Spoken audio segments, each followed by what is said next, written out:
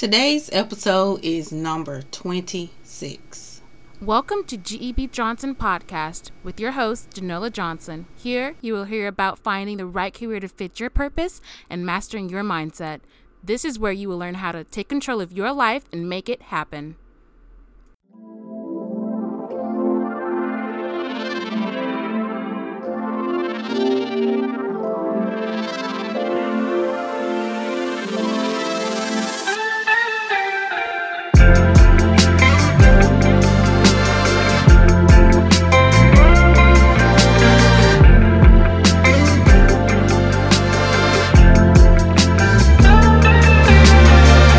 This is Janola Johnson of GEB Johnson Consulting, and today's episode is about teacher burnout. But before we talk about or discuss teacher burnout, I do have something that I would like to share with you if you are an educator. I remember being early in my career, I wanted something that I could control and explore. And I had other interests and hobbies that I knew I could put on the marketplace or in the marketplace to bring in some additional income. I had a few lingering bills I wanted to knock out and felt that if I could just bring in some extra income, it would be great. The more I thought about it, I thought more about how I deserved to do this for me and my family. I deserved something of my own, and I really wanted an online business. It wasn't that I didn't like my full-time job as a middle school teacher. It wasn't that it wasn't fulfilling anymore either. I just continued to have a deep longing that I had other aspirations. I knew I could do both, at least until my business really kicked off, or I found something else in education that I'd like to do. That's when I created and decided to open up my own online business. I knew that this couldn't be one of those get quick schemes because I wanted something that was going to be sustainable and profitable and something that I'd really enjoy doing. It also could not be something that was free. I knew it wouldn't take a lot. People wouldn't take it seriously. I wouldn't even take it seriously. And besides, in order to make money, you have to spend money. Therefore, I set out to find something that I could do within a 15 to 45 minutes task. I broke my task down so that I could accomplish a lot of things within a week, but not completing everything in one setting because I just didn't have the time. And if your schedule was like mine, I had a certain number of grades to turn in each week, and there was always a meeting and lesson plans due to be uploaded in three different platforms, not to mention the occasional bad timed parent conference. So whatever I did, it had to count. It had to go a long way. And most importantly, it couldn't waste any of my time or my money. I really wished I had someone that I could bounce ideas off of and a community that I could work with or talk to about ideas, and I really wanted something that I deserved and I could and something that would make money. As I was creating my own online business, I took a lot of notes because I knew I wasn't the only teacher who deserved an online business. So I created a program for educators who wanted an online business like me. I made the task short, 15 to 45 minutes, because I knew how much time I had to do things. I created a community for you to bounce ideas off each other. When I started, I didn't have any direction of where to sell, much less the name of a website or website platforms. So I made this program different from other online business startup programs. I made it for you to explore different models, understand the pros and cons. I did this because you don't have much time, and let's face it, time is money. You deserve to make your online business work for you as quick as possible. Imagine being in business in 4 to 6 weeks. You will be on your way with your online business without flailing from one idea to another and wasting your time. I created this program with the idea that the step-by-step process could help you get what you deserve in your online business.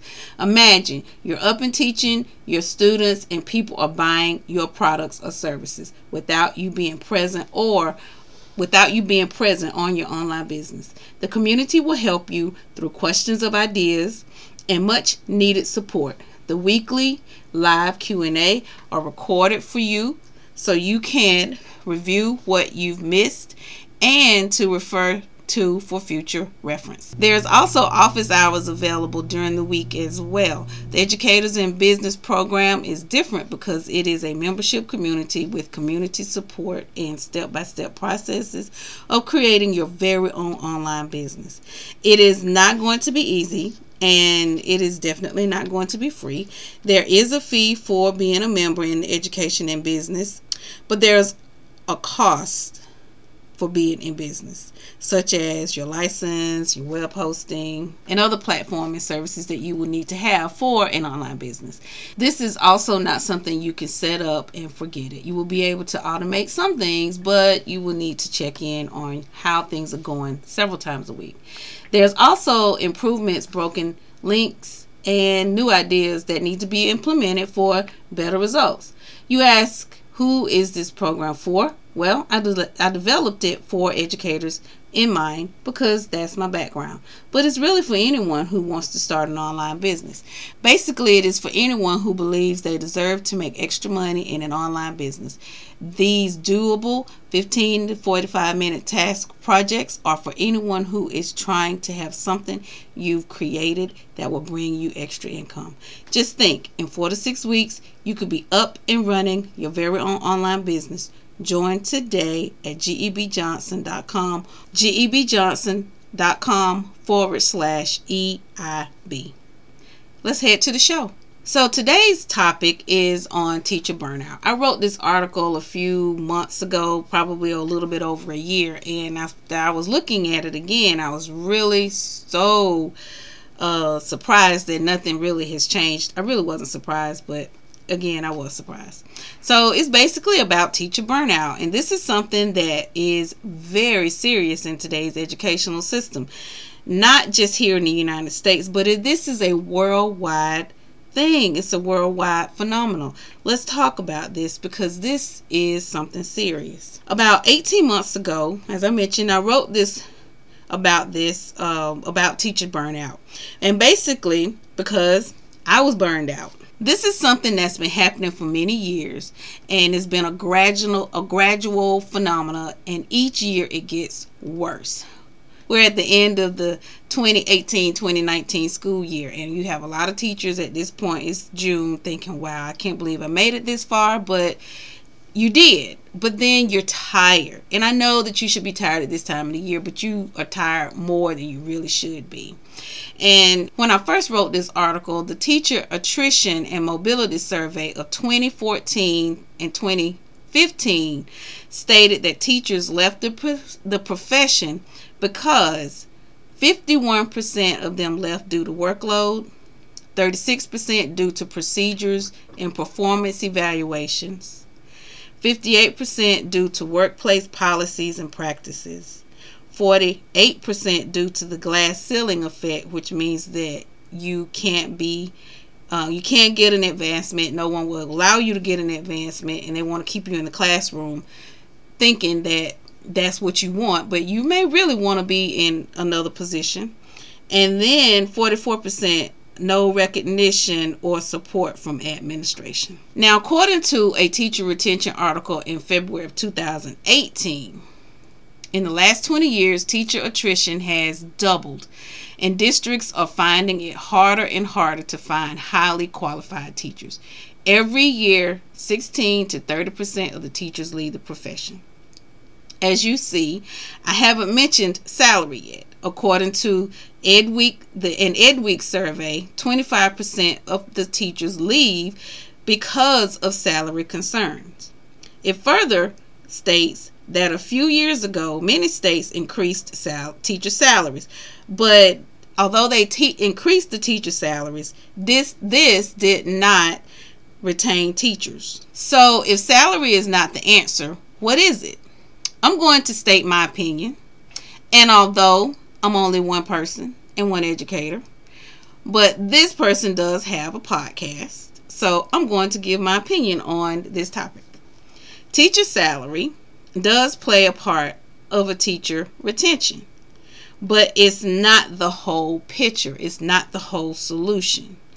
There's a district in my state that increased teacher salaries 8 to 12%. So 8 to 12% of a raise for every non-temporary employee in the district. I thought for a brief moment that I should apply, but then I had the quick flashback of not going to the bathroom when I needed to go, lunch and bus duty, faculty meetings, lesson plans, the list goes on, and I quickly dismissed the idea. You see, raising salaries is great, and that is a start, but the real problem might be the alignment of the school's missions and leadership. This could be from the district office to school level admins. I've always been taught you can catch more flies with honey than you can with vinegar. And I'm not saying that teachers are flies, but being nice is so important. At my daughter's high school graduation this year, her principal's message to the class was to be nice. That's it. Just be nice. I've experienced some administrators that I wonder if they know what being nice means. And if they don't know, do we really need them as leaders? All I'm saying is that if a teacher is teaching, most likely they've earned a professional degree. If this is true, and most likely it is, then they should be treated professionally. It's just that simple. Work overload, subjective teacher evaluations, workplace policies, no advancement, and no respect are the reasons teachers are burned out, which results in a teacher shortage. There are schools that have no books, districts having job fairs in November. Really? And just this Sunday in my own church announcements, a school system had an announcement for people to apply. At a church, you're sending out job announcements. You would think someone would say there's a problem here and try to own up to facing the problem and fix it. But fixing it means that a lot of people who are not qualified will lose their jobs. But who's always suffering? The children who cannot vote, and also they have no voice. Until someone realizes that for every teacher that doesn't return back to school to teach the following year, it costs about $20,000 to hire a new teacher. This is according to the Learning Policy Institute. This could be $20,000 in salary, materials, and resources. And I'm just talking about one teacher. What if you have a district with 200 or 300? This is costing school districts billions of dollars of wasted money that could be allocated to the learning process. Now, I understand that you do have categories, but $20,000 per person, that's a lot of money. This waste of money falls on the leadership, and taxpayers should be asking questions like, what are you doing to retain teachers? Being nice, respectful, understanding, but firm with students, and non-threatening to teachers and staff might be a start to reducing teacher burnout and, most importantly, improving teacher turnover. Teachers do have alternatives. Now we have a lot of alternatives. Many opportunities are out there for you if you're in this type of situation.